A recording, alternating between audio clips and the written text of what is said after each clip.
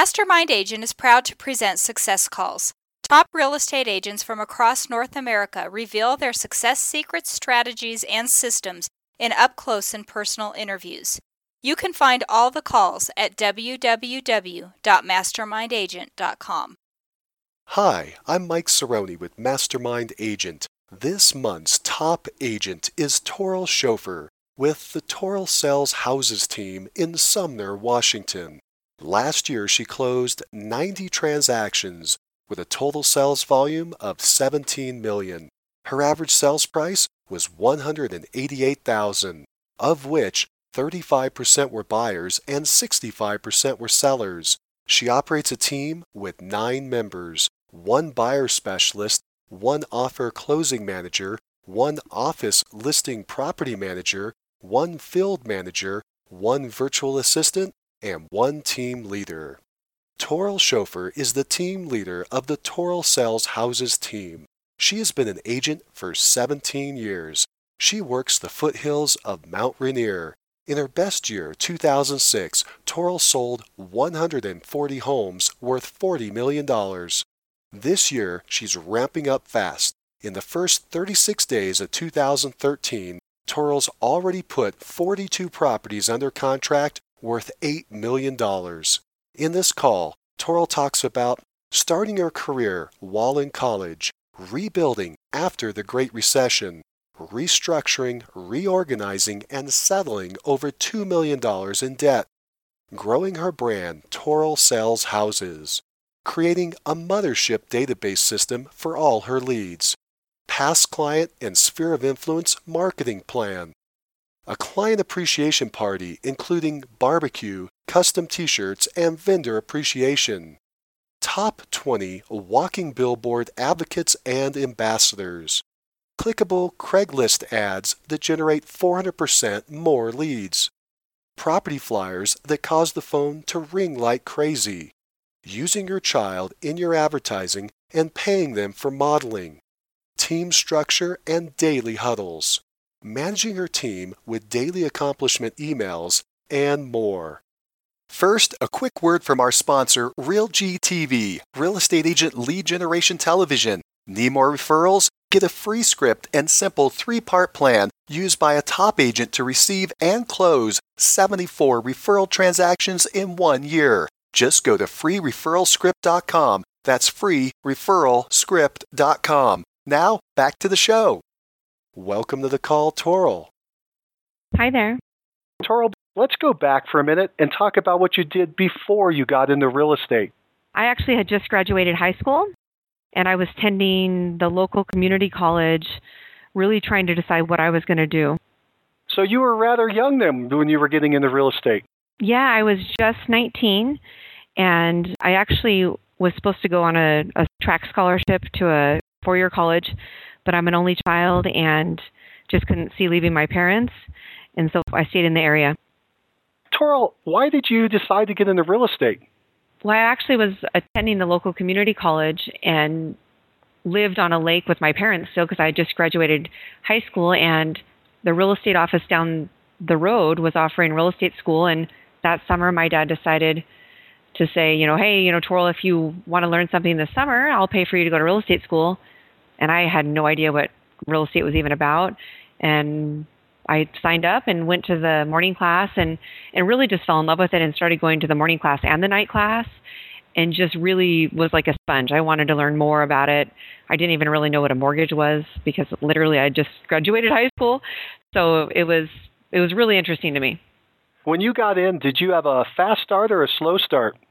It was really fast just because my head was spinning literally, and I was just taking anyone's extra floor time, they called it, or I was just in the office literally probably, 12 to 16 hours a day and didn't want to leave because I just was like a sponge and wanted to know more and learn, what people were doing right and what people were doing wrong.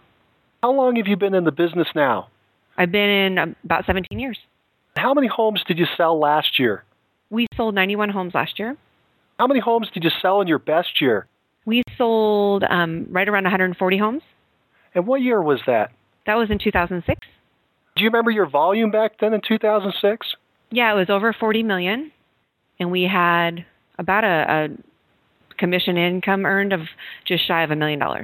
Oh, wow. Wow, that's great. Now, if I understood correctly, you worked for ERA and your team was ranked pretty high. Is that correct? Yes. I actually was an owner of ERA for about 12 years. And for several of the years, we were the number one team in the nation. We just had this enjoyable recession that we have just gone through and are starting to come out of. You've had some major challenges during those recession years. Could you tell us kind of what was happening before the recession hit and what happened during the recession? Yeah, we had a lot of things going on. We owned our ERA real estate franchise that was about a 50-agent office, and my business partners and myself all had individual teams. And it was funny because we all believed in the team business model, but then on the flip side had individual agents working within our brokerage. So it seemed like our main focus, all of us, was our teams, but then here we were trying to run a real estate brokerage. And so that didn't really work out. We didn't have the same core values, same mission as our individual agents that were in the office. So we had the ERA franchise, and we also owned a construction company where we built a bunch of new construction homes. We were building new homes. We actually had the largest commercial project in Sumner planned for development next to our office, where we had 6 commercial buildings. And we had a few of them basically pre-sold to some dentists and orthodontists and oral surgeons. And my business partner decided that he was going to make a bunch of changes and got divorced and did a bunch of things and stopped paying on his debts as part of the partnership. And it really put my other business partner and I in a bind. And then we therefore grew apart as well and decided to part ways. The construction company that you had, how many homes were you building a year? I had just bought into the construction company within the last year before we shut it down, really, as an investment, because at the time it appeared that the market was generous and we had a lot of opportunity, but really it couldn't have been worse timing. So they were building on average about a house a month. Their goal was to start a lot more, but then our market shifted. Toral, did I understand correctly that because of all these changes in the market and the slowdown in the businesses, the challenges with the partnerships, that you ended up saddled with a whole bunch of debt? Is that correct? Yeah, with the termination of the partnership, the LLCs were still in place, and we had signed on each loan personally, and therefore were responsible individually of the debts. And as a lesson learned is leverage in a great market appears like a great idea, but really at the end of the day, it's really tough when the market shifts just enough where you can't get loans and you can't build out properties that were ready to go. And so, yeah, we definitely had a big change when the market shifted. Toral, how much debt were you stuck with? We had, with mortgages and lines of credit with the companies, we had about $2 million in debt, and we had a franchise that, because we no longer wanted to continue with our brokerage, a franchise that was telling us that we couldn't stop being a franchise and therefore wanted to have us reimburse them for what they called lost future profits, where we had paid the bill to date, as long as we were running our company. But when we decided to no longer be a partnership, they wanted for us to pay for the life of the contract based on the prior years that we had paid them a royalty, which worked out to be about $385,000. And so that was scary. I didn't quite know what to do with it. I knew that I no longer wanted to be a franchise because we didn't have the support anyway needed to be recognized as a franchise in the area. We appeared more like a large local company. In order to pay them, we actually had to have like a full-time admin just to run their system to pay them. And it really was not a huge benefit. No one chose my team because I was ERA. And I learned a lot of stuff from them, and they're a great company, but I didn't need them in order to be successful as a team. And I worked with their attorney and got that debt settled for $8,500. Wow. how do you get a debtor to take so much less than they're owed? That was a significant reduction. Yes, through a few different avenues, I realized when the market changed that I immediately needed to learn new skills in order to help my clients settle their debts. And so literally when 2007 and our market crashed from the oversupply and under demand, we immediately learned how to work with distressed property owners in order to help them get the information they needed to make good decisions on settling their debts. So I guess we can say I've had a lot of practice. The second thing is that I have amazing coaches and have always relied on having accountability in areas of my life where I wanted to have more strength. And through that, I think I can accomplish more things. Some of the other debts that you had, were you able to also get similar type of reductions? Yes, absolutely. I had in the kind of the mix of my business partnership, terminating and me opening my new office. Even before this, my husband had left, and it was kind of a shocker for everyone. But everything happens for a reason, and we're all good, now, and friends and everything for our son, because we want to kill everyone with kindness, kind of a thing. What I realized is that based on helping other clients in this market and, their significant others leaving and the hardships that they were going through with income change, is that I had qualified for hardships at that point too, and had the skills to negotiate those things out. Because if I owed the debt, I wanted to pay it, but if I had the qualifications to settle it, I wanted to do that too, because I want to do what's right and help my family and move forward and learn from this so I can help other families, really. Is there a secret to settling a debt? Is there a formula or a trick to make that work? No, I think it's just being transparent with them about exactly what's gone on, and the income that you currently have versus the expenses, and creating a win-win for both them and you. Where is Sumner, Washington located? We are in the foothills of Mount Rainier, and we're about 30 miles south of Seattle and about 30 miles east of Olympia. Describe your current real estate market. We have a lot of demand right now, and we really have a shortage of supply. A lot of our inventory has gone away, so buyers that are buying are in multiple offer situations. Sellers, on average, are having faster market times than normal. If a price and strategy is compelling to the market time is usually less than 30 days. We have an improving price based on the lower supply. So we're in a great market. When did the market turn around there? It's really turned around in the last 6 months is when our inventory has lowered. A lot of it has to do with the banks and the REO releases. We don't see as many REOs in our area currently, and therefore the retailer having opportunity and our short sales seem to be getting improved faster. Do you have a niche or a specialization in your market? Well, I specialize the area I work, and that's kind of how I first started. But my niche is my circle of influence, friends, family, and past clients. Your circle of influence, how much of your overall business do you think that accounts for? The circle of influence and referrals is well over 60%. What's making up the rest of your business, just generically in a big picture? We have a small REO account with the asset management companies, or a couple asset management companies we work with. And we have a first-time home buyer opportunity that we work with a lot of first-time home buyers, probably from our REO account and the price range that they're in, based on statistics.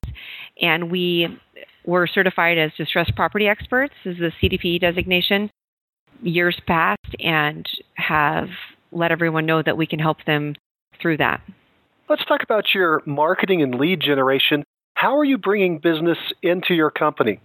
Probably the most recognized way that we are bringing business into our company is we have a lot of word of mouth and reputation, because when the market was at its height and all of us that had a lot of income coming in, advertised like we were movie stars. And so I literally had a crazy, insane, non-tracking advertising budget that I just can't believe was even in existence. But we had, about 5 billboards that rotated. We were on TV. We had a fleet of cars for all our team members. You name it. Like if my face could be on it, we paid for it. And so it was good, I guess, in the fact that we have a brand. Toral Sells Houses is a brand, and we have been recognized as continuing to be strong in the business, even though we've literally removed that entire marketing budget. How long ago did you stop pushing the brand that heavily? A couple of years ago? How long ago was it? Yeah, about as soon as we didn't have the money to pay it, I guess is the real answer. But our billboard contract came to an end. But you know what's funny about advertising is what I've always found is if you do something first in a market, you tend to be remembered for the next person that's going to do it, kind of like that purple cow. So for months after we had stopped doing the billboards, people would still say, I see you on billboards, and I just drove by one of your billboards, and I'm thinking in the back of my mind, I haven't been on a billboard for over a year, but I just am like, great, I'm glad you saw us on the billboard. I'm not going to argue by any means. And with our labeled cars for years, we had all the different, branded cars, and for years still, people say, I still see your cars driving around. So it's just being the first in your market to do something, you tend to keep that with you. So most of your business right now is coming from your circle of influence, and I assume that includes your past clients. How big is your past client database? With my past clients and the database as a whole, we have over 5,000 people in it right now. But I would say past clients and friends, family, our database is about 2,000 strong. So about 2,000 is past clients and then friends and family. Where did the 3,000 come from then? We have a direct import because throughout these last, years of my career, I wanted what I called like a mothership, somewhere for everything to land. Because when you're in real estate, you're kind of juggling everything, and you tend to have a lot of sticky notes and notepads and MLS sheets and everything everywhere. So it's hard to create a system for everything to go into. So I work with a company, they're called RealPro, and my friends, one of them, I'm really good friends, Rob Levy, he owns it. And he created the system where our IVR leads, our web leads, our Dave Ramsey leads, really everything that we advertise can drop into the system without us having to manually enter it, besides the leads that just literally call up into the office or just walk in. Okay, so all your leads are flowing into your RealPro system, and that's your mothership. That's our mothership. That's what you're talking about with your 5,000 database. The entire database is sitting in that RealPro system. Is that correct? Exactly. So we have one thing that we work through. RealPro is it's a website on the front end with branded and stealth sites, but in the back end, it has this database and database management capability, and that's what we're kind of talking about now, right? Yes, that's exactly what it is, and it's such a great feeling to have everything go into one system, because I have friends that are amazing top producers and top leaders, and they're not using one system currently. So it just kills me when I'm talking to them and they're not, consistent with their database management, because it's not a strength of ours, right? When we're the go-getters and we're talkers and we just want to be doing things, we're not always the most organized of the groups. The back end of this system that these people are in, I assume that it has a way for you to send out emails and schedule other follow-up. Is that correct? Yes, exactly. It actually, once someone signs up, they immediately go into what we call a drip campaign, and a follow-up email is being sent to them for thanking them for signing up for the site, but then also notifying us that they did sign up and what they're looking for, and then it continues to follow up with them on a plan that I've approved through the system. So it's pretty easy because they create it for you, but then you can tweak the letters to be more personal. Yeah, let's talk about how you're staying in touch with this database, your past clients, your friends and family, And then also, I'm assuming the other 3,000 that are just all the leads that have been trickling in through all these other sources. So they're all different levels of leads from outside. You mentioned plans. You have follow-up plans. How many different follow-up plans do you have? Oh, we have a lot of them. We have like a lead synchronization where a new buyer lead comes in, and we have a follow-up plan for like a new buyer. We have a general follow-up that if they're just inquiring about real estate. And we have an after-sale follow-up that we call our follow-up drip. So if they've bought or sold with us, that we touch them after the sale to make sure that they don't need any additional help from us or give them information on what the market's doing. We have a Dave Ramsey follow-up because I'm an endorsed local provider for Dave Ramsey. And we have actually a picture of him on the stationery that goes out so they recognize him and me, both together as a partnership, if you will, for helping his clients that he refers us.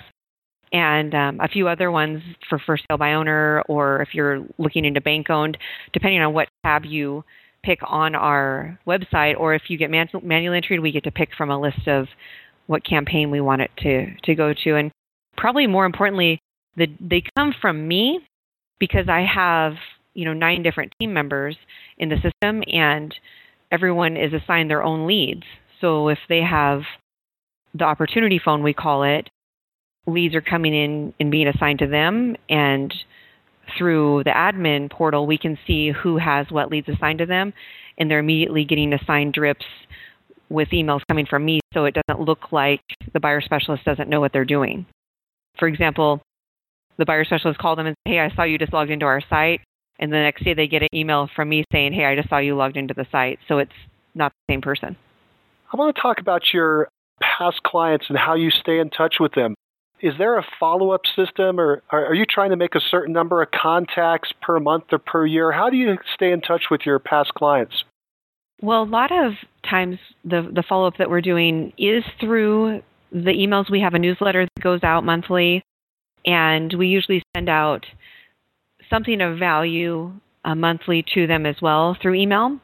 We used to do the mailers, and we moved away from that with budget cutting and those kind of things.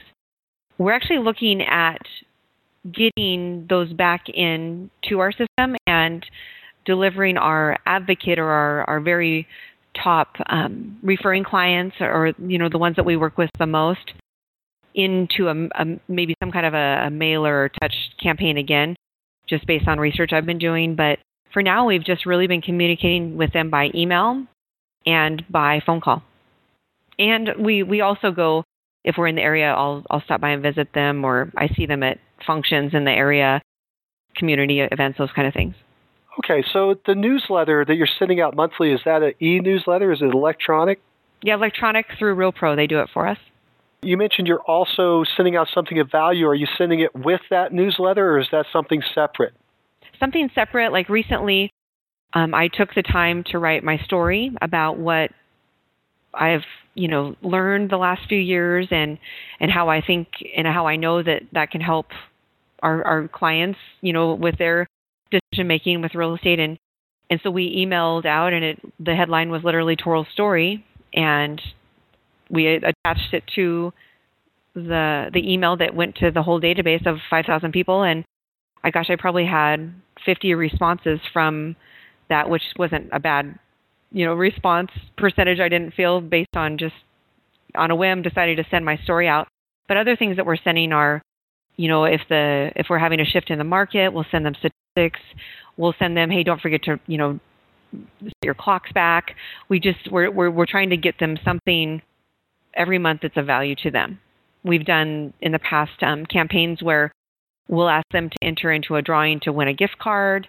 We've asked for participation for them to stop by our client appreciation event, just different things, either inviting them, providing value, or sharing with them either about us, what we're doing, or the market. So you're emailing your past clients twice a month? At least once a month. The newsletter I don't really count as an email because it's not something that I've put together, but I guess that would be a contact. So technically yes, but it's not it's personal, but it's not me. Okay, so once the newsletter, and then a second time You're making your more personal contact, this idea of something of value. Mm-hmm. And then you also mentioned phone calls. How often are you phone calling your past clients? Well, the goal is for each team member to make 10 live contacts a day if they're working as an independent contractor on our team. So my goal is 10 live contacts. The buyer team's goal is 10 live contacts. So if you have to make 20 calls to get the 10 live contacts, that's the goal. Are we human and not always perfect with that? Yes, but we're holding each other accountable by sending our daily emails to each other so we know what we're doing. What do you say when you make that contact? What verbiage or script are you using? Because we've branded and because, they're our friends and family and past clients and people that we know, we're just calling to check on them, to ask how they're doing. Larry Kendall, who is one of my heroes from forever ago, he uses the Ford, which is, you're calling about family, occupation, recreation, and dreams, and really just asking them what is going on with them. In that conversation, do you ask for business, or are you just talking about one of the Ford items? Usually just talking about one of the Ford items. The funny thing about calling is if you were to call them, in my opinion, and I think I used to do this when I was a new agent, if I'm just asking them every time, who do you know that wants to buy or sell real estate or will be investing in real estate in the near future, they're just not going to take my call anymore. And so I just want them to take my call. And so a lot of times we'll even just send like a text message, because sometimes it's easier to reach people by text these days, depending on who they are. Or Facebook, because we're watching, we're trying to friend our friends that are in our database on Facebook as well, and can check in with them through Facebook and send them a message. Has that been successful for you to get your database into Facebook? Yeah, absolutely. What percentage of your database do you think is contacting you through Facebook? I don't know the exact percentage, but every time we reach someone new or adopt a new client, we are always reaching out to them and friend requesting them, or like through our admin department. And one of our buyer specialists, he's had a great result in capturing buyers and prospects from Facebook, and he's just very social and on Facebook. It's really cool. You mentioned you have a client appreciation event. What is that? Oh yeah, we've done it now. This year was our 7th anniversary, because I've always wanted to do a client appreciation, but it was hard to put together, and I felt like it was going to be maybe too much to take on. But on our 10-year anniversary, so 7 years ago, we did it, and then now we've done it every year, without a doubt, and we do it in the summer. It's usually in August. We usually pick a Sunday, and we have it from about 12 to 4 or 12 to 3, something like that. And we've done like a carnival theme, so then that way the families can come together and bring their kids and friends and their families with a barbecue event, and we do a $1,000 cash drawing to a winner. And then we've also had our vendors offer donations as well to have multiple drawings. Where is this held? Is this held at your office or a park, or where's that? The first few years we actually rented a park. It was about $300, and they had the barbecues built in and everything. And then when I bought my new office, we have a very large area in the back that is perfect setup, kind of like a park. And it worked out to have them be able to come tour our new office and have our event there. And it's free. And so you're providing food. Did you say you're providing some type of entertainment as well? Yeah, in the past we had a band. We've had DJs. For the kids, we've had clowns in the past, but we also have like the temporary tattoos, and we had a dunk tank for the children.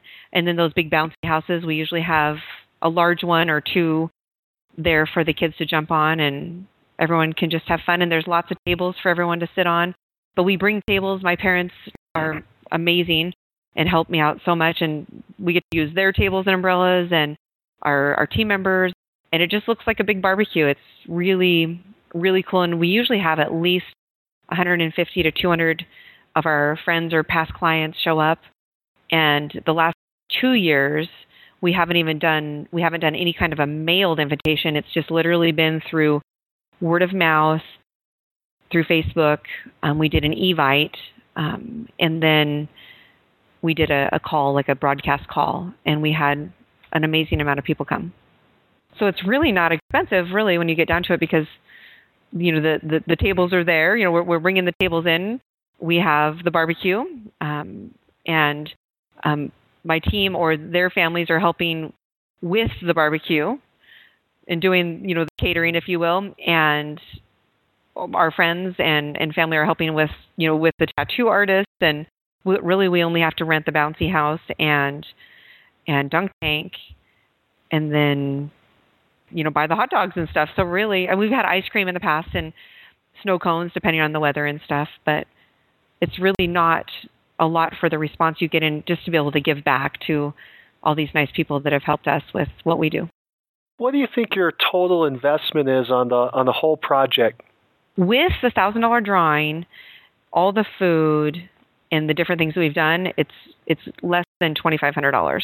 But then we also gave T-shirts to everyone that came in, and our T-shirts were bright red, like the colors of our team logo. And on the front it says "Proud to be awesome," and on the back it has our logo with our core values. And so everyone wears those to gyms and stuff because everyone's proud to be awesome. Why do you offer a cash drawing? Did you try it before without that and you had lower attendance? Does that generate a higher attendance? We used to do a cash drawing or a trip to Mexico, because they were, at the time, this is 7 years ago, they were pretty hand in hand, because we have a timeshare in Mexico that we can use yearly. But the airfare now exceeds usually the $1,000 total. And I just like to have a cool big drawing to get people to come there. And I just done it for so many years, and I didn't ever think that, hey, we should remove this, because it was worth $1,000 to me to have them come visit. But I don't think that you have to do it at all. I think that you could have vendors, and have your different things for drawings and not have a huge prize like that. You mentioned that to get people there, you're using word of mouth, Facebook, Invite. You said something on a broadcast. Is that like a voicemail broadcast? Yeah, it's like a broadcast voicemail that goes out. And it's kind of fun because it's through our Arch Telecom, which is our IVR system, which is an amazing system that we have a lot of calls come in through. But we pay $10 a month for the system that will send a message. And if someone answers their phone, the message that I record says, "Hey, it's Toral, don't hang up. I'm just calling to let you know about our client appreciation party that's coming up here in August. And I want to make sure you knew that you were invited." And then I give them the date and the time and location. And then if they don't answer and it goes to their voicemail, it just says, "Hey, it's Toral. Sorry, I missed ya. Wanted to remind you that we're having our client appreciation party." So it's like I made a personal call. So I would prefer if they just all went to voicemail, because then it's like I called every single one of them. But if they answer, then it says, "Hey, don't hang up." Now, you said you stopped mailing things out, so there's no mail-out invitation. Did you say you send out an email? Yeah, we sent out, through the DRIP campaign, we sent out an email saying, a few of them, like months in advance, and then every month, and then a few right before the event, just saying, "Hey, don't forget about our client appreciation party. We have this, a cash drawing. I hope to see you there. Will you be attending?" And we ask for the response there as well, but if they don't respond, then we just know how many we've been sending to.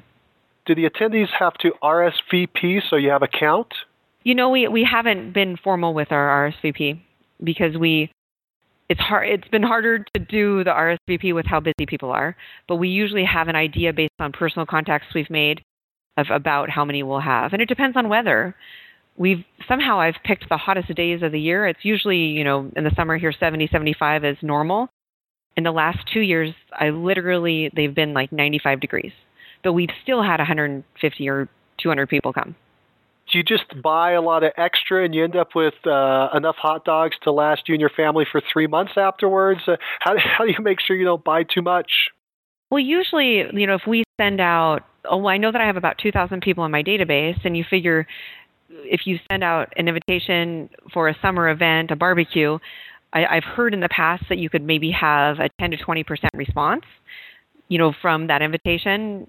It's not a wedding. It's not, it's just, stop by, we're having a barbecue. And so we usually buy about 300 hot dogs and enough to feed 300. And if we feel like we're running low, maybe halfway through the event, there's stores right down the street. We'll just go down the street and buy some more hot dogs. But we've always calculated pretty close to based on who we invite. We invite all 5,000 in our database, but some of the ones that are coming in, we only have their email address or we only have their phone number. And they don't really know who we are, some of them, because they're just cold leads that have come into our system. So we don't always have all of them show up, but we have a handful that do, and we get to meet them. So you invite the leads in your database as well as your past clients, family, and friends. Yes. If you were to look out at the normal situation where you have 150 to 200 people, what percentage of those people do you think are past clients, family, and friends, and just leads that are in your system? There's at least 10 to 20 per year that come that are like, I've never met you. We haven't bought with your team or sold with your team, but we came to your event because we've been getting your information and we wanted to come meet you guys because we're planning on doing something in the future. Okay, and that's about 10% of your attendees. Yep. So it's worth going out to that larger database for you because you're picking up some extra business.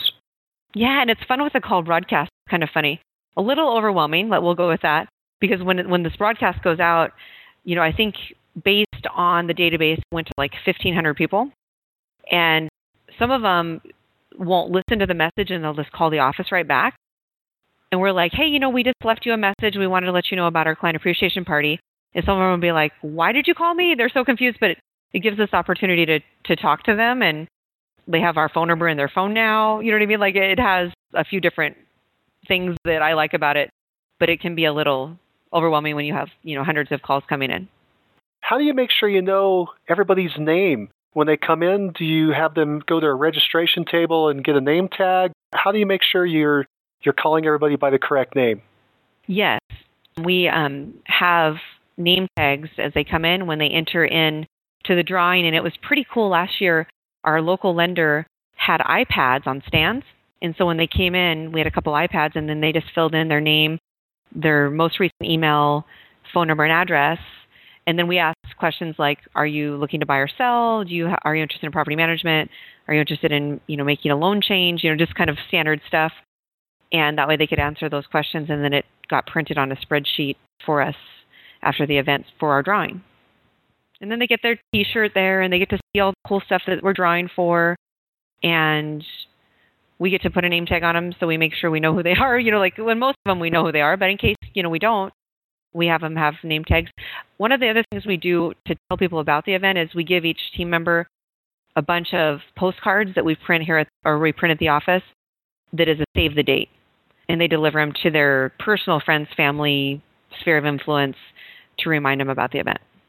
So it's like a bigger business card kind of a thing. So a lot of these past clients, friends and family are people that are your team members' circle of influence. Yes. What do you do during the event? I just talk to people. It's a blast. They just come in and last year our theme was a hoedown carnival. And so I wore my black and red cowboy boots and jean shorts and had my hair in like two, piggy tail braids and a cowboy hat, I think. It was really fun. So you just walk around, you do a meet and greet, see how everybody's doing. So I assume you bump into people that you don't know. They're people that are in the circle of influence with other people in your office. Do you have the name tags somehow indicate that? Is there any kind of reference on the name tag to help you identify who they are? No, but that's a great idea. We will take note of that for next year. Toral, do you do any kind of speech? Do you do a formal speech where you tell everybody, hey, thanks for coming? Or how does that work? I've always wanted to do that, and I've actually been part of Toastmasters for years and became a Toastmaster. And I don't know why I haven't, but I've thought about it every year. And somehow it's gotten out from underneath me because it's kind of a pop-by, like an open house. And so there isn't really a time where everyone is there because we do the drawing afterwards. So it's hard to coordinate. So I feel like the one-on-ones where I try to teach everyone that's there has been effective versus doing a formal, thanks for coming and share, because there isn't a good time to do it because it's just a constant flow. You said the drawing is done afterwards, so Is that done in front of some of the audience, or is that done in the office afterwards? In the office, because we want to make sure it's fair and that the families haven't registered twice and that everyone has equal opportunity. But we have like a third-party draw it. Okay, and then you just notify the winners. Here you go, and then what? You get to drive over to their place and say, "Hey, here you go. Here's $1,000, or here's an iPod." Or yeah, we actually have them come to the office and we get a picture with them, and then we put it on our Facebook page for our team. Oh, that's a good idea. Some social proof. Yeah, and on all the drawings, all our sponsors that we had throughout the time before our event, we had been posting, hey, don't forget about our event. We have this cool, we had one of those coffee makers that everyone wants that makes individual cups, the Keurig, I think it's called. Everyone wanted those, and we had all these different cool, like a gym membership, these neat drawings where people were seeing that on their pages, and it was reminding them that they should come to our event, to say hi to us and have fun, but too that they can win neat things. You said your vendors. Which vendors are you talking about? You have a mortgage person, anybody else? Yeah, mortgage. We had home inspectors donate. We had local businesses donate, like the local gym, different independent, like makeup, lotion type companies. Just anyone and everyone that we know that we do business with, we asked them if they wanted to be part of our event. The vendors also attend with their families? Yeah, absolutely. They're welcome to come. And if not, we showcase their stuff nicely, but we like them to be there for sure. Do you have banners? Do you have your name plastered out there somewhere? Yeah, well, it's in front of our office, so we have, our Toro Sales House team on the front of our building, and we had made a banner that says, Client Appreciation Party, August 13th, $1,000 cash drawing on right in front of our office as well. We had that out a few weeks before the event. And at the event, we have different posters, and we have a ton of balloons, and it decorated nicely with tablecloths, and you name it, that match all of our branding. Do you give the attendees a spiff or, say, a party favor when they leave? Our mortgage company gave them a party favor, like a bag of stuff that had, I think, a pen and a pencil or something of value to take. We have T-shirts that we give them that they love, and everyone gets one. Everyone in their family gets one, and we haven't done a lot of other things besides T-shirts, really. Actually, T-shirts are a great idea. How do you make sure that you get enough in the right sizes? Based on experience from prior years, and the good news is we sponsor different softball teams and throughout the community. So on the T-shirts, I don't mind ordering more because we all wear them, and as new team members come into our team, we like to give them T-shirts to give to their families. So I don't mind over ordering T-shirts. So you order a couple hundred T-shirts then? Yeah, we ordered, I think, 500 or more. Did you do that just for this event, or did you do it at the beginning of the year and you just happened to have them? We did it right before the event because we wanted to decide what color we were going to do for the event and cool. The year before we had the word strength on the T-shirts and then our team logo in the back. This year we wanted it to be more fun because we decided that we're going to have some fun this year and that real estate is fun. And so we did the Proud to Be Awesome and then our core values right below our logo on the back. Do you just get everything in extra large? How do you know which ones of which to get? Smalls and larges and extra larges? Are you getting different ones for men and women? That's a lot of different variables. How do you play that? How do you make your order? We asked the T-shirt company, hey, we're having an event. This is how many people we think will be coming. It's a barbecue for families. And then they help us, figure out where our order would be best placed. A lot of times you find that most will fit in extra large, whether they're a male or female, and the large can kind of be universal, and so their T-shirts can be unisex, but fit nicely either way. And you get some kids' shirts as well, some smaller ones. Yep, a lot of them. What T-shirt company do you use? We use All Color Printing, and they're just a local company. We like to help our local companies. How much does that cost to order those 500 shirts? I want to say it was less than $10 a shirt with the printing on both sides, and they were bright red. But I've looked online to see if they would be less expensive online. I'm very much a researcher when it comes to spending money. And so it fell into the average or the ballpark of what you were seeing out there. And that's with tax and everything. Like it wasn't, they may have even only been $8. for the value and the happiness in the kids' eyes that they got a really cool T-shirt. It's very cool. Any last thoughts or recommendations to someone who would be thinking about putting on a client appreciation event? I would just say to do it. It doesn't have to be a huge event. It can just start with like a small gathering at your office to recognize and appreciate them.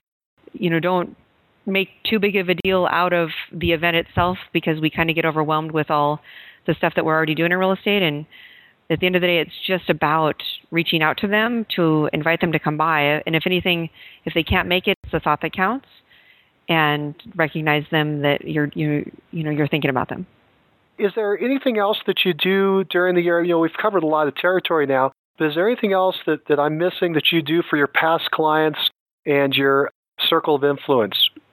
I usually take our top 20 to 30 advocates for our team that are our people, ambassadors, that they probably would literally take down the neighbor's sign if they didn't see mine there. The ones that are just amazing, our army, are literally our walking billboards, I call them. And I usually try to stop by and bring them something of value. Last year, we delivered. I went to Costco, and they have these really cool double diamond winter jackets that they look like minimum $150 jackets, and you could get the women's for $29 and the men's for $33. And so I bought a bunch of those jackets, and I had our logo embroidered on them, and I delivered those to about our top 20 advocates that are, some of them are my best friends, some of them are just amazing clients and friends from the past, and just made a personal touch and gave them something of value and appreciated them. You're talking about your top 20 advocates, the ambassadors. How do you identify them? I understand your best friend, so we've got one. How do you identify these 20? Just your cheerleaders, the ones that, through thick and thin want you to succeed. They will call you or message you as soon as they hear someone that's talking about real estate, that know that you're going to take care of their friends, their neighbors, their family, and they make sure you know about it. And so they're going to be the ones that stand up in the crowd and say, I know someone that can help you. It's my friend Toral and her team, and she'll take good care of you. So just the ones that throughout the years have stood out, that have made an effort to be part of what we're doing. We've talked about this big database, the big overall database. Do you ever remove people from the database? Yes, absolutely. How come? I have a lot of influence in this business, and through Howard Brinton and the different stars out there in Star Power, we've become friends. And Michael Mayer wrote a book called The 7 Levels of Communication, and he actually helped me get out of my own way with deleting people, because I went back and I categorized the database, the sphere of influence, into the different categories, like the ambassadors and that are, our advocates and our champions and just friends and family, and then ones that were flat out delete. And sometimes before I started deleting, it was hard for me to delete, because I'm like, well, what if, they're nice on the next transaction, or will actually, be human when we work with them? Well, then why am I asking myself all these questions?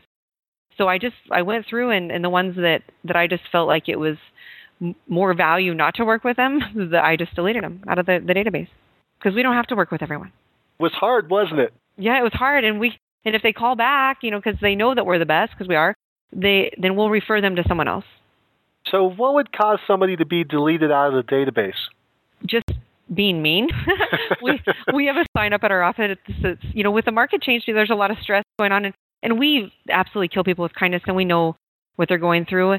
But some just aren't maybe going to be happy, and we've done everything in our power and our best foot forward, and we just didn't win. And we couldn't create a win-win for both parties, and we just decided that we have to move on. You mentioned earlier that you've done all kinds of marketing. It got really elaborate there for a while. Could you tell us what has been your worst marketing? Something you would tell somebody, hey, don't do this. I was brainstorming with myself, if you will, on what my worst marketing would be. And I don't feel like I've done any bad marketing. I would say just not tracking would more maybe be the better answer. I didn't track well enough to tell you. And so insight from that was to track your dollars and what your return on investment is. And how are you tracking that now to make sure that you do know where those dollars are going? Well, we ask. When they call in, we have a call-in sheet that, how did you hear about us? Or who did you hear about us from? We have the call capture system that they type in a code that tells us, did they call from the flyers? Did they call from Craigslist? How did they get into our system? And so now we see those dollars and where we're getting the response from. Now, a quick word from our sponsor, RealG TV, Real Estate Agent Lead Generation Television, where top agents reveal exactly how they create consistent flows of home buyer and home seller leads into their practices every month. Need more leads? Hit the pause button right now. Open Google and search RealG TV. That's RealG.TV. Now, back to the show. You ask them when they call in. I assume some of them don't know, but you do try to track it that way. You also have, you mentioned before the IVR, the interactive voice response. I think you mentioned Arch Telecom is the company that you use for that, and you're able to identify a tracking code for each 800 number or each 800 number extension that you use so you know what they were calling in on, correct? Yes. And then for your internet leads, I assume you have a tracking system in there with your RealPro system that you can kind of see what did they do to get to you. Is that correct? Yes, absolutely. Okay. I think you mentioned to me at some point, or I saw somewhere you're doing some advertising on Craigslist, and you said something about, I think, a clickable ad. What does that mean? With tracking, my virtual assistant that I've hired, he is very techy, and so weekly he sends me a report that shows me how many calls did we have from flyers, how many leads came into the database through different mediums, through Craigslist, through our website, how many hits did we have overall on our website, and how many page views did they look at. He sends me all of those reports, which are easy to get to, but I didn't always take the time to get. So then that way I can share them at our team huddle. And when I hired him, I had been to a class on making Craigslist ads clickable, and through a few clicks, literally, I have never done it myself, but I had him write a how-to on how to do it, and it's really simple, where he just took a really basic ad, because I found that when we were really branded on Craigslist, and we looked like a real estate company, we didn't get as much exposure and we didn't have as many hits. But when we looked more like a basic, sell my house ad with a couple photos and just some nice remarks about the property that they could click through to our website, we got a much better response on it. When you say a clickable ad, is it a picture or is it like text that's a clickable link? Yeah, it's a picture. So literally, when you have your mouse over the picture on Craigslist, you can click on it and it will take you right to the property and all the details on our website. Okay, but it doesn't look commercial. It looks generic. Yep. So that's interesting. How did you pull that off so that people think it's generic, but it's not acting like a Craigslist ad because you can click on it? Yeah, it's really simple, because just like if you were to log in today to sell something on Craigslist, where you type in the description and upload a couple photos, that's exactly what we do. But we put our company name and everything, but it's not like the big backdrops that you see with the flyer and all the fanciness. We have those through RealPro, they give us those for free, and we did those before, but we were more intimidating, like we were going to sell them something, I think, versus this just looks like a plain ad. And I don't know exactly if that's the answer, but I know that we increased our web leads to our website, which I know it's from Craigslist because we don't have a lot of other things we're paying for to drive people to our website, and we increased it by 400%. We went from about 3,000 hits on our website a month through not doing anything, just like people just going there, finding us through our location and those kind of things, to on average 14 to 16,000 a month. You say you're sending them to your website. Do you have two websites, a branded and a stealth site? I do, but I mainly advertise the branded one. So you're sending these leads to your branded site. So by the time they get to your site, they know that it's you. Mm-hmm. They know it's a real estate agent. Okay, let's go back to the ad. What kind of ads are you putting on there that are creating this huge number of clicks to go over to you? What kind of things are you advertising? We have nice properties, but then we have bank owns. So we had one that we just recently did where we said, own your cabin down by the river. When that movie, Cabin Down the Dead End Street or whatever it was, kind of the same timing. And so we put the, own your cabin down by the river. And it was not an expensive cabin by any means, but we had a huge amount of response from that. And we try to be creative with the headline to bring them in, and then just give them enough so they're interested, and then they want to click through. And if they really want more information, they have to register. Walk us through that. So you've got a tempting headline that somehow gets their interest. Then when they come in and they look at the ad a little more, they see a couple pictures of the property. And what kind of information do you give them on the Craigslist ad? Do you give them how many bedrooms and baths there are, or prices, or addresses? What information is there? We try to give them things of value that we would want them to want. Like probably if it's a 2-bedroom, we're maybe going to put the square footage in instead of the bedrooms. We want to give them, most people want a 3-bedroom, 2-bath, or they want so much square footage. So we usually take our marketing remarks that don't have, specific features in them. Usually it's talking about the location or the upgrades, the amenities of the property, not always the exact, features of the property. And we just paste that into there. So then that way we want them to be intrigued to call or to inquire to get more information. Okay. And they click on that ad now. They go from Craigslist on over to your branded website. What do they see when they get to your branded website? They're going to see some more information. They're going to see maybe more pictures. What is different from what they've seen on Craigslist to what they see on your website as far as that ad was concerned? Where do they go and what do they see? When they click on the ad on Craigslist, I don't know. I've looked at it a few times, but I don't know that it just shows right away that it's Toro Sells Houses, because we have individual URLs for each property. So it's literally drilling down right onto the property they're interested in.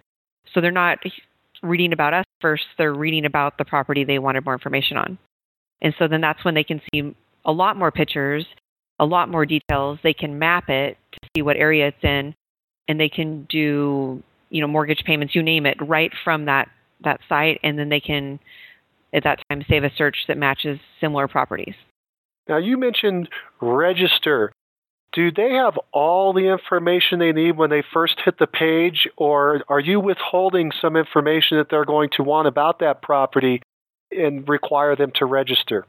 We've done it a couple different ways, and we ask them to register, and we always ask them for their phone number.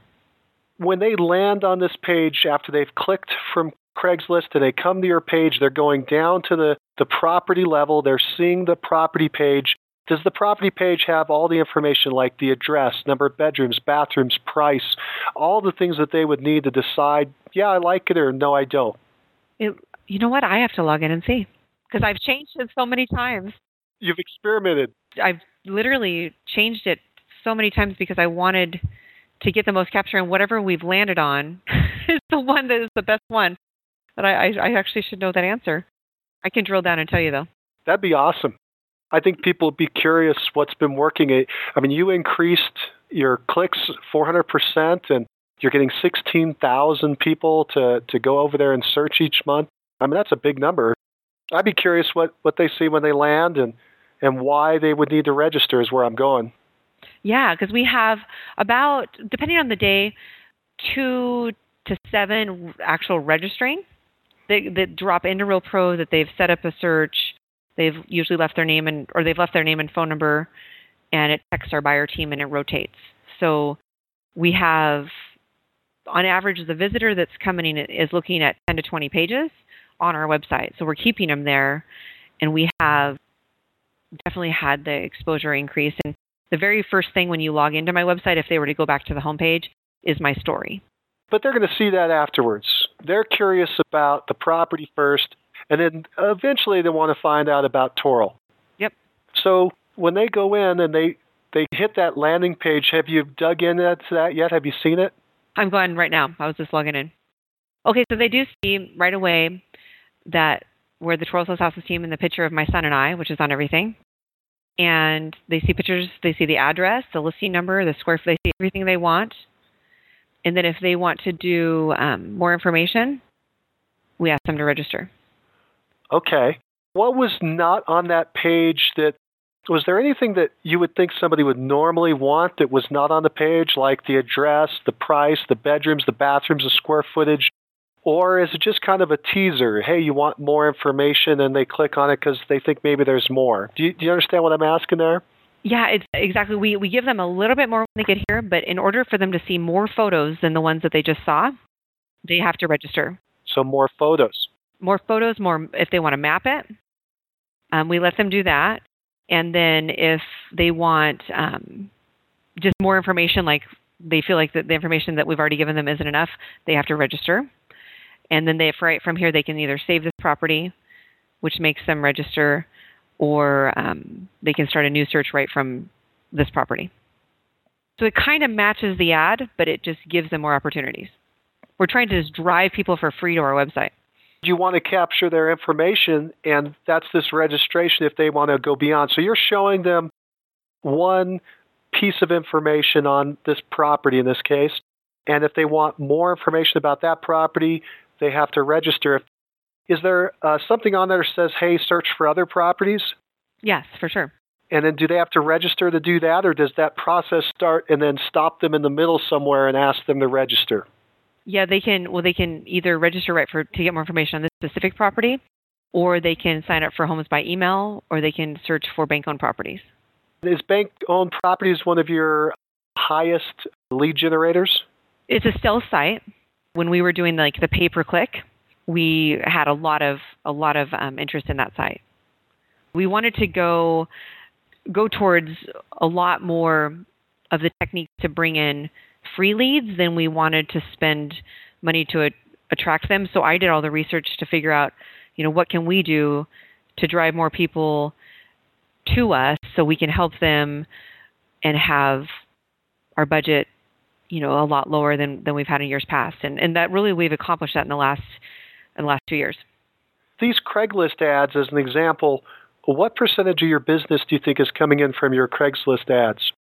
Through RealPro, it tells us that the buyer team, on average, their goal is to sell 2 a month, and either through our IVR system, which is our flyer call to action plan that I'm sure we'll talk about, and then our website leads, they are usually generating 1 to 2 sales a month from that. Did you say flyers? Yes. We kind of looked at everything that we used to do and tracked the things that we did right, and we have flyers that are so simple, but they work. They're amazing. We pulled everything off the flyers, literally like the description and the price and everything. And at the top, it literally says in bold, due to the rapidly changing market, call Toral's hotline for the current information and price. And then it has a 1-800 number and then the IVR code for that specific property. And then literally it has usually 5 or 6 photos of the property, and then our office name and our office phone number in case they needed to call the office direct, but nothing else, just photos of the property. And on the back, it has a list of all of our other properties that we have in the area for sale as well with their codes. And so we know, and this is the exact script I use for sellers, is we know based on the National Association of Realtors that at least 90% of buyers go to the internet before they go drive around or before they contact a realtor usually. And so when they're driving around, usually they already know about the properties because they have a list of them that they're going to drive by. So when they get to the property, your property, they're thirsty for more information or if anything has changed since they saw it online. So our goal is for them to see us online, and we have you staged beautifully online. But once they've come out and decided to drive by, that they call us to see if anything has changed on your listing. And my team is trained on scripts on how to convert that buyer that's standing in front of your house, which in my mind is our best buyer, to get an appointment to show them your property. And we get, at least maybe a low month would be 100 calls from our flyers. A high month, we've had upwards of 400 calls on our flyers a month. And how many signs are out there? How many yard signs are generating that? We usually have between 40 and 80 signs with pendings and for sale. And it's so basic. And, I was so that person that I'm annoyed if the flyers do not have a price on it. I am that person. And so for 14 years, I had a price on my flyers. And I have sellers that are annoyed that the price isn't on their flyer. And I just really take my time to explain with them the method behind my madness, I say, and the result that we get from the flyers. Because I had to get out of my own way to do this, and it works. People call in. They do. They call, and if they wanted to know bad enough without talking to one of us, then they're going to either go into our website, which the website's on the flyer, or they can pull up on their smartphone and get the information. So our goal is just to capture as many people we can on that property. And then when we sell other properties in the area, we have a list of people that maybe didn't buy that house that we can call to cross-market our other properties. So we're just always accumulating more and more people and more buyers that more often than not we get to talk to. Tell me again what's on the flyer itself. You said there's a lot of pictures. How many pictures? We have a standard template, and we have 5 pictures. Usually a big one at the front, or we show off, like if it's a view, the best pictures of the property. What other information is on that flyer? You said you've kept it simpler. Do you put the address? Yes, we have the address. Number of bedrooms and bathrooms? Nope. Square footage? Nope. So it just has the address and pictures and a number to call. Yep. Does it have a headline? Nope. The headline is, due to the rapidly changing market, please call Toral's hotline for the current price and information. And it says call 1-800-735-5285, enter code, whatever the code is. It just tells them, hey, give a call if you want more information, and it gives them options on how through either IVR, direct call, or the website. It has the address, 5 pictures. No, 6 pictures, depending on how nice your front shot is, or your view shot. So 5 to 6 pictures, and that's it. And then on the back, they flip it over, and there are pictures of other properties. No pictures, just like standard information, like the MLS number, the square footage, bedrooms, bathroom, and city. On the other properties in the neighborhood, no pictures, but some basic information that they may want to call. Is there an IVR number next to those? Yep, for each one. So technically, it's kind of funny, right? Technically, if they really wanted to know the price of the current property they're looking at, they can flip it over because we don't specify for each one that we're blacking that one, right? So they could find out, but they call. It's amazing how many calls that we get. I love it. Their color. It's become a good lead generator. You said full color? Full color. We work with different lenders and we send them leads so they print us our flyers. Very good. So the lender's taking care of the price of printing them out. How about getting them to the property and delivery? Who's filling it up, you or the seller? The box? Well, at our sign company, we try to take a lot of tasks off us because we realize that it's a lot harder to sell homes these days and it takes a lot longer in general. We have taken a lot of our tasks that we can delegate to our title companies, our sign companies, and we've asked them for more support. And so our sign company will actually stop by our lender's office on the way to put up the sign and put the flyers in the box for us. Do you run out of flyers? We do an update with the seller every week on Fridays. And we have an initial letter that goes out that says, what we're going to be doing for them and that they can expect to hear from either myself or my listing manager once a week. And we've established how they want to be communicated with. Is it by email or is it by call? Most are by email. 9 out of 10 of them are at least. We, at that time, ask them, to let us know if they're running low. If they live in the property, we're mailing them the flyers to save money on our field manager. And if it's vacant, then she will do an area where she delivers a bunch of flyers. How many do you send out at a time when you mail them out to the seller? Usually 60. And then if we have team members going to show it, we ask them to remember to grab flyers. So we've printed black and white ones in the past, and we had almost as many calls from these flyers with strict black and white. We've just recently switched to color this year because I didn't want to pay for the dollars. So I did a print in black and white. Yard signs and flyers have been a good lead generator, a good source of leads for you. One of your better ones? Yes. The signs are up longer, and so we take every advantage we can with that. Have you done anything unique with your sign? Yes, a couple things. One, before we had terminated our billboard contract, I had a picture with my son and I, because he's my everything, and had him on my back. And so it's a really cute picture of him and I, and he's on my back, and it's kind of a silly picture, but it's fun. And so I incorporated him into everything. He was on our billboards, he's on our website, he's on our signs that are in front of the yards. And as soon as I did that, it just made me more human. I can tell you I never had anyone ever that I can remember say, hey, Toral, I really like your signs. And as soon as I put that on there, it humanized me somehow, and they were just like, wow, I really like your signs. And I'm like, wow, no one's ever told me that. So that was really cool. And he's, the reason I do everything. So I just decided that we're going to do this together. And I immediately changed our yard signs as well. And I also decided to make them reflective, because it was just a little bit more for budgeting. And I knew that I had removed a lot of our other expenses.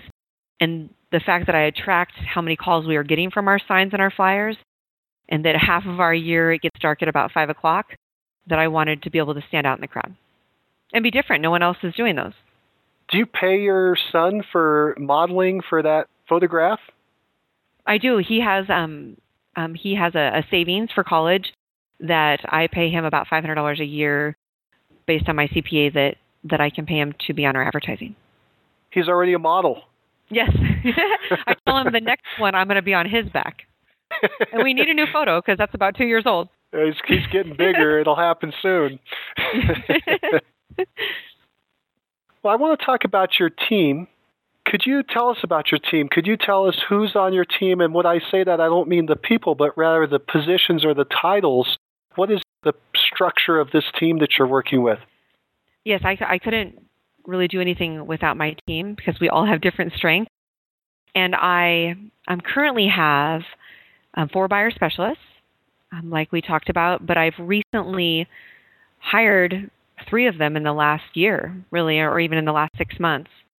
And my goal is to recruit to always have at least 6 buyer specialists based on the amount of leads that we have coming in strictly from those ads we just talked about. And I also have my closing manager, Colleen, who's amazing. She is the offer and closing manager. So I'll go and take the listing, or they'll come into the office and we'll get the listing. And then as soon as we have an offer, my listing manager congratulates the seller on the offer. And Colleen usually by then has called and introduced herself and said, hey, I'm Toral's and the team's offer manager. And good news, we just got an offer on your property. I'll be your contact from here on out. Toral and I have already reviewed your property and the offer. And is it best to go over the offer right now on the phone? I've already sent it to you for your review. Or do you want to come into the office and review it? And she handles the negotiations. She handles the communication with the other agent and takes it all the way to closing, where literally on most transactions, I call them to congratulate them on their sale. We have Mandy, who is our office manager, but right now she's stepped into the role of our listing department as listing manager, and then is also managing a handful of properties as rentals for us as we're growing that department as well. And she handles the listing from basically the listing paperwork to the launching of the marketing strategy to the weekly update and flyers and the whole marketing strategy after it gets listed until we get an offer. And she also is managing properties, taking rents in, posting the notices to the sellers, and is also helping me with the leading and management of our team. We also have a field manager. My mom, her name is Venka, and she's amazing. She is out in the field daily inspecting our properties. She helps us post notices. She takes photos for us on a lot of our short sales and REO properties, especially our REOs that we have to take weekly, photos of. She helps us with deliveries and getting bids.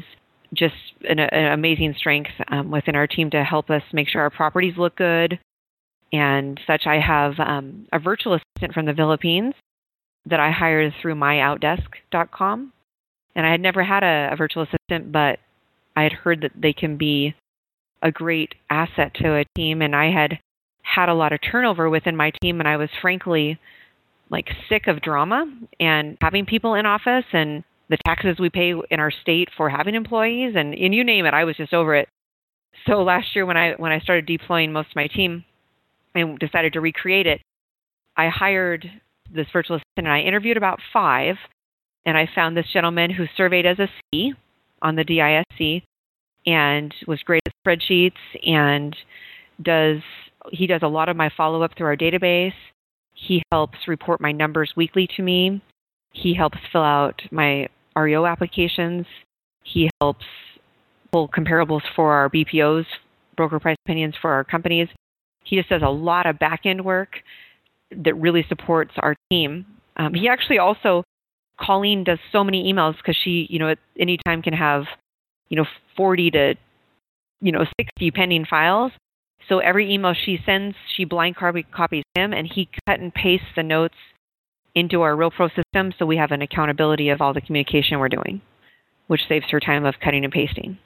What do you do? I have the vision, and I strive in being the pricing queen, if you will.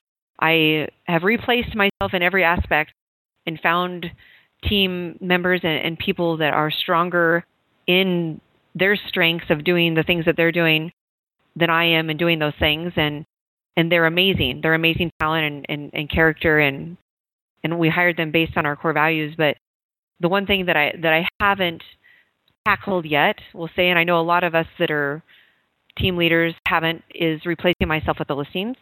And I've had listing partners in the past that have been okay, and I just haven't fully removed myself from that role, probably because I enjoy it, I'm good at it, and I haven't maybe found the right people to replace what I do in the listing department and listing the houses. You're doing the overall vision for the company, and you're also handling the listing portion of the business. Yes, I run the business and the owner. I do the vision. I run the team huddles usually, or I help in the team huddles, and I do all the listings. I take all the listings. When you say team huddle, what is the team huddle? We have a daily huddle at 9:33 to start the day off right. We come together as a team daily at 9:33 to do our 10s for the day. So what was awesome, what made your day a 10 yesterday and why, and what will make your day a 10 today and why. And we clap, all together, so it grounds it. And on Tuesdays, we expect the buyer team to be there as well, because on the other days, it's, buyer team might be out and about, and it was hard to reel them in every day, Monday through Friday to a daily huddle. But we do it every day with the buyer specialists and the team members that are there. So there's usually, 3 to 5 of us a day, depending.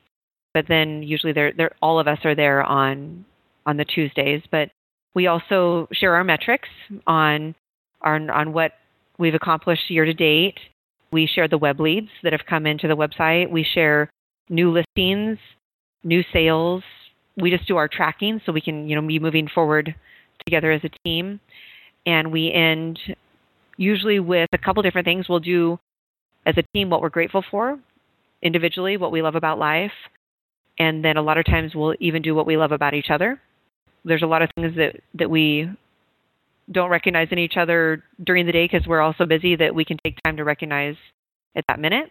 And it's a really cool feel-good thing, and the team really likes it because we're all different personalities and we all get something from it.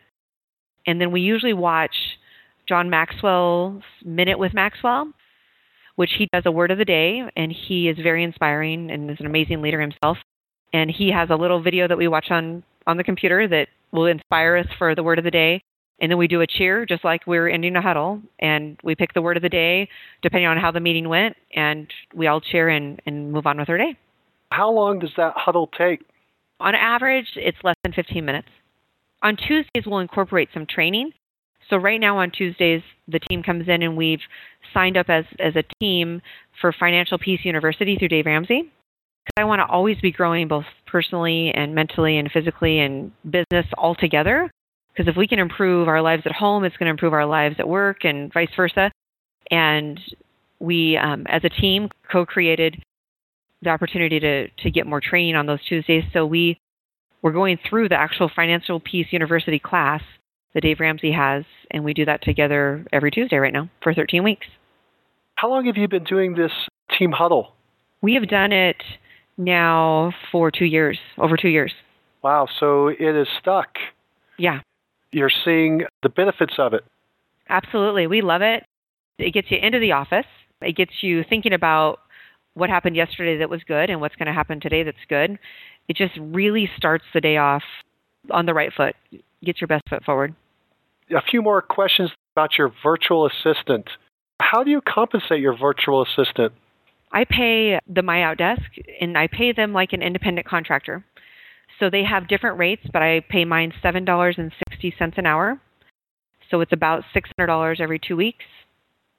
And he works 40 hours a week for me. Okay, so he is working 40 hours a week. Yeah, and he helps me a lot with like Facebook and reminding me to, do the birthday wishes. He just does little stuff that sometimes I get sidetracked on as I'm leading a team. Is it difficult to manage someone who's not there in the office, who in fact is on the other side of the world? How do you make sure they're not just sitting around eating bonbons? Well, that's what's so funny about me is if the more growth I have, if I can find the right people, we would be doing an amazing amount of volume because I always have something for someone to do and co-creating that. I have lots of ideas of where we can go and what we should be doing. But with him, I will think of something that I want to add to his task list. And at the end of each day, all of my team members send me an accomplishments, it's called. And usually it's either the date or accomplishments in the headline. And they tell me what they've accomplished for the day. Usually that includes different things that they've done. Like with him, he'll tell me like how many Craigslist ads he posted or how many new ones he created or how many emails he sent to a prospect based on their search of that, or how many email leads he sent to Dave Ramsey, or how many market analysis he did, or if he helps Colleen, or he'll send me an accountability. He'll also send me any questions he has, like a questions line. He'll also tell me what he didn't accomplish for the day, and then like another. And each team member does that daily to me at the end of the day. So, and we send that to everyone, so everyone knows what each other's doing. And we implemented that about 6 months ago, and it's probably one of the best things I've ever done. Is that sent by email, or how is that being communicated? Yeah, by email. So the buyer team does it, the admin team does it, Stephen does it. Everyone does it besides me because it's my goal to not be doing the tasks like at hand to move the business forward. I want to be working on the growth and the vision. And so I've asked them if, do you guys mind if I am not participating in this? I just am taking all of what you guys have accomplished collectively and figuring out what's working and what's not. And they love it. Everyone knows what each other's doing. So Mandy in our listing department could say, hey, we just had an agent, or one of our accomplishments that we got an offer on our Sherman listing. And she sends that all to us out, tonight. And then the buyer team maybe just showed the Sherman listing. And so then they can call their buyer and say, hey, I just saw that we are getting an offer on our Sherman listing. So it's collectively helps the right hand know what the left hand's doing. How are you compensating your buyer specialists? We are a team model.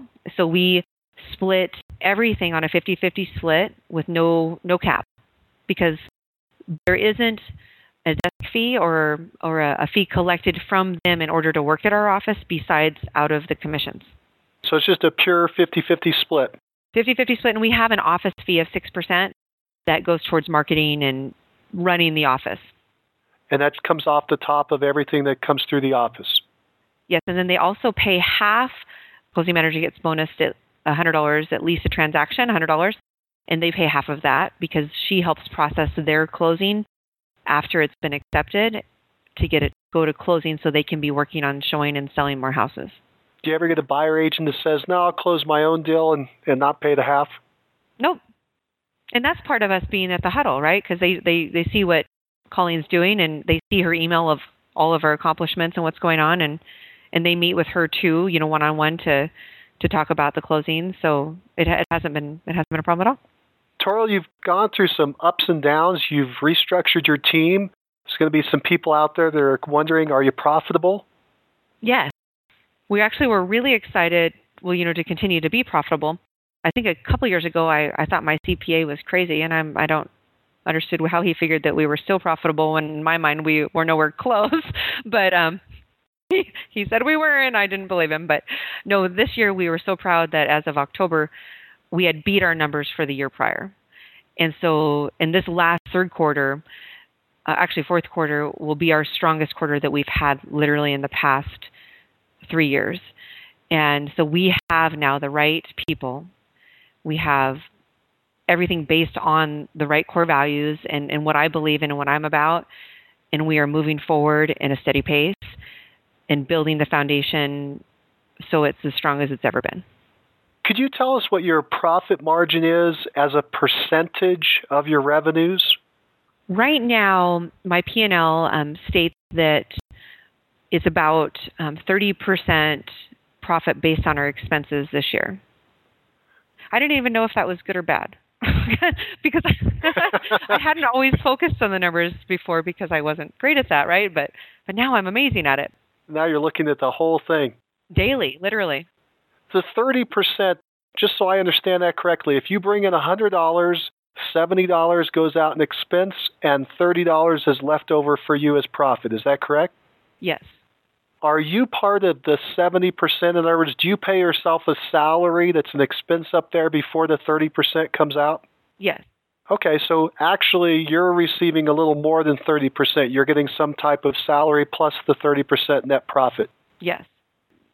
I'm a huge fan of Mint, mint.com, and it's free. You can go on the website and sign up for it, and you can have it as an app on your phone. And it's like QuickBooks, but for dummies like me. I'm not a CPA. I have a bookkeeper that comes in, every other week to do all of our accounting, and my CPA checks it.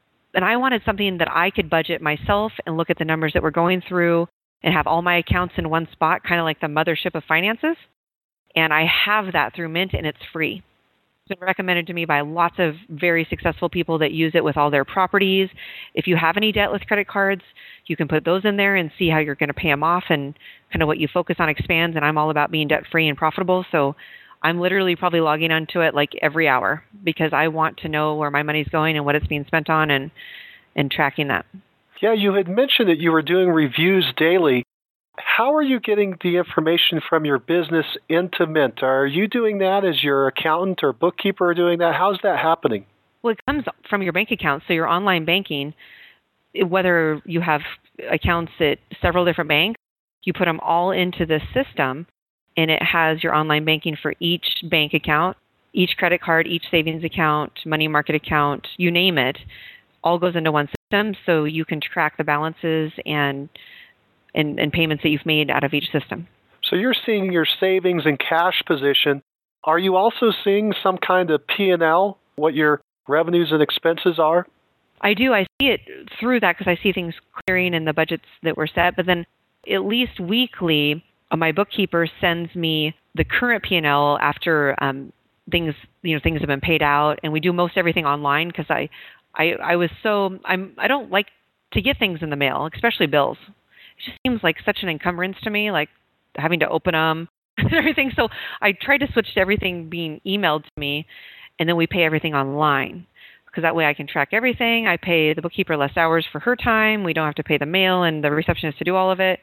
So most everything we do is online now, but we track it all. She sends me a P&L based on the month. She sends me a P&L based on the last year, and I forget what they're all called because I'm not techie when it comes to those things. She sends me like 5 different reports, and I can review them weekly. I incorporated a few months ago where I even share with my main core group, which is like our executive huddle, which is like Colleen, Mandy, Johnny, who's my significant other and one of our buyer specialists, and myself. We review our financials, a separate huddle that we do called like an executive huddle, because I want them to know where we're going to and to be helping with more sets of eyes on what's going on with the business, because they have different strengths than I do. And I would love to share at some point or when we're debt free and have emergency funds, the profits with them, because they're amazing people. Did you mention that you're getting into property management? Are you managing properties as well? Yes, we've done it now for a couple years, not with huge force, just as a referral. network so far. And we have, I want to say like eight or 10 properties that Mandy's managing right now. So it's not a lot, but we definitely have potential to do a lot, and we have the system set up to do that. It hasn't been a huge force because we've been getting everything in line with our selling team and the right people there first, because that's been our strength. That's our logo. That's our slogan, Toro Sells Houses. We want to have that platform ready to go and always solid, and then work on the other, strengths of our company and growth. Toro, how do you manage your time? How do you keep control of your time? I time block. So I have a schedule of our huddles at 9:33. Before our huddle, I usually review my day on what it looks like and try to do some planning in solitude of what, where am I going and, what's the future look like. I get my son off to school. I get down for our daily huddle. I have usually an opportunity to do some return calls and emails after our huddle. And then I immediately go into one-on-ones with my team. So on Tuesdays, our goal is to meet with each buyer specialist as a one-on-one to track, their reports that they're sending me. Are they sending them to me? We've had it where they forgot to be sending me their accomplishments. And so we're talking about, how many live calls are they making? What have their wins been? Who are their A buyers? Just, checking in with them. Like sometimes that meeting can be a huge boost in just changing the mindset kind of a thing. And so we do that on Tuesdays and Mondays. After the huddle, I meet with our office manager, who is a listing manager now, Mandy, and talk about what, different items we're working on, and one-on-one with her. And on Wednesdays, it's with Colleen after huddle. And therefore, I usually am doing listing appointments after the one-on-ones in the afternoons. And then I usually am not working past 5 or 6 at night because I want to get home with my son. On Thursdays, I actually take off at about 12:20, and I go to his school to help with his classroom. And I'm with him till the end of the school day. And then on Thursday afternoon, it's Soarin' Mama Day. And it always has been for years, where we just hang out and do our thing. And then on the weekends, it's a rare occasion that I'll work, but it's strictly by appointment, or if it's something I really want to do, but otherwise I have appointments and I'm not available until during the week. So I really have a great schedule, right? Because I have a lot of support, and I'm very blessed. I'm very, very, you can probably tell I'm very fast-paced, so I can get a lot of things done because I'm very focused when I do things. It's very much intentional. I think I save a lot of time with that, but I've also hired the right people now and have an amazing support staff. And the admin team, they have a Monday through Friday schedule about 8 to 5. They're on salary, so sometimes if they have something that they need to do on the weekend or after hours, they'll do it. But we're really flexible for them on doctor's appointments, and no one clocks in or clocks out. We just have the right people that we can count on now. And I've had the wrong people where you wondered what they were doing, and we don't have them anymore. So that's definitely been growth. And our buyer team, we expect them to take at least a day off during the week is what we prefer. But if they have Saturday that they used to always do something as a family, then hey, they should take Saturdays off. We want them to take at least a day off during the week or weekend. And then that way they can be really intentional on those other days and be focused on their goals. Toro, what drives you? I was thinking a lot about that question, and I think what drives me the most is seeing people win and winning through people and helping others, inspiring. It used to be, if you would have probably asked me, 10 years ago, it was what drives me is I wanted to be the number one real estate agent in the world. I wanted to be number one, on the planet kind of a thing. And after I had my son, I kind of stepped back and I had an aha moment of, gosh, I really just want to be the best mom in the world and the best significant other, the best daughter. I want to be the best team leader. Just all around, doing the right thing and helping people and putting out their good energy. And I figured, I think that at that point you kind of come to the realization that through that you'll be able to help a lot of people and achieve goals that you couldn't even dream of when you wanted to be the number one real estate agent in the world. Toro, why are you successful? I know that I'm successful because when I got into the business at such a young age, I didn't have a doubt in my mind that I wouldn't be. And I think a lot of times it's our own selves that hold ourselves back above everything else.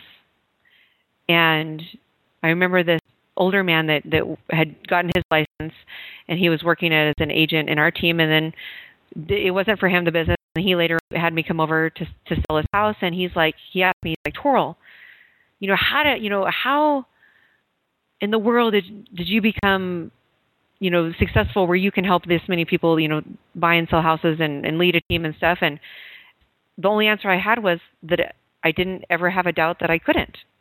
I just didn't. And through the experiences of the last few years, did I have my doubts? Yeah, I was like, wow, gosh, Toral, you made so many what appeared to be good decisions, but turns out they were just huge lessons that had to be learned. Wow, you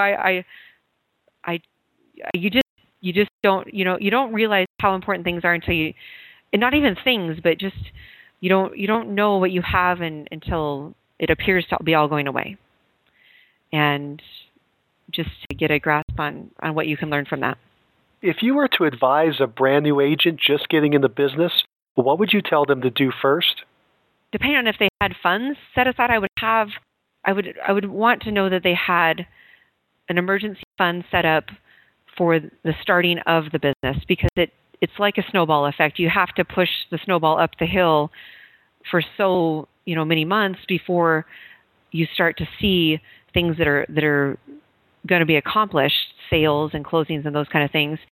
And depending on what their budget was, I would immediately have someone that would hold them accountable, whether it was a coach or a program that they could sign up for, or a local company that would give them the tools needed. Because the tools that we use, I am literally a product of the top realtors in the nation, because I've copied them because they said that I could, and made it to be my own. And so most everything that's being done that's successful, you can take and tweak it to be your own. And that I would just love to see, if a new agent were to start, that they could just, take a plan that's already worked in the past and implement it to be their own. Do you think that top agent interviews like the one we're doing now with Mastermind Agent are valuable? Absolutely. I'm a product of them. I literally listened to Howard Brinton's tapes when I was brand new, 19 years old, in my car with my cassette player, or in my cubicle with my radio that played tapes. I don't even know what they call those anymore. And I listened to the club, and I listened to what people did that were, what worked for them, and based on their personalities and what I liked, I pulled from it, and I was like, gosh, I could do that. I could do that. And I tweaked it to be my own. I do that every day. That's why I go to conference. That's why when you emailed me, I was like, gosh, yeah, I'd love to be part of something where we can share, because there's so much business and there's so much opportunity that there's enough to go around, and we can share locally even. I'll share with all my friends and competitors what we do, because we can all together create a good name for each other and help each other. Toral, I've come to the end of my questions for today. Is there anything that you'd like to talk about that we haven't talked about yet? I think that we covered it all. I just emphasize that, surrounding yourself with good people is really the most amazing thing you can do, and having the right team, and it really helps make the right decisions. Well, Toral, you've become an extraordinary business person and leader. You've experienced the best and the worst of business. You grew fast, used leverage, and built a wildly successful business. Then you fell, thanks to a declining market, over-leverage, and a faltering partner. You picked yourself back up, dusted yourself off, cleaned up the finances, noted the lessons, and forged a new, stronger business structure. Now you're on a better footing and moving forward with superior wisdom and a winning team. Thank you again for being our top agent of the month. And join us next time when we talk to an agent who uses virtual assistants and sold 298 homes last year worth $22 million. Find out who he is on the next Success Call. If you like the show and want to know when the next one's coming out, click the subscribe button on iTunes or Stitcher And if you want to hear more episodes like this, give the show a 5-star review and write a quick comment. I read them all, and it motivates me to keep going and share the top agent success stories with you. Thanks. If you're looking for more ways to generate leads, check out our sponsor, RealGTV, Real Estate Agent Lead Generation Television, and their giant database library of video trainings where top agents reveal, demonstrate, and discuss their best lead generation methods. Visit RealGTV, REALG.TV. If you're low on funds or just want to get the maximum leverage, check out my masterclass webinar titled Top 5 Free Lead Sources for Real Estate Agents. Learn more at freeleadtime.com. That's freeleadtime.com. Oh, and if you have a real estate friend who needs some inspiration, tell them about the Success Calls podcast. And don't you forget to subscribe right now to hear all the great top agent ideas. Keep moving forward. You've been listening to Success Calls on the Mastermind Agent Network, where top real estate agents from across North America reveal their success secrets, strategies, and systems in up-close and personal interviews. You can find all the calls at www.mastermindagent.com.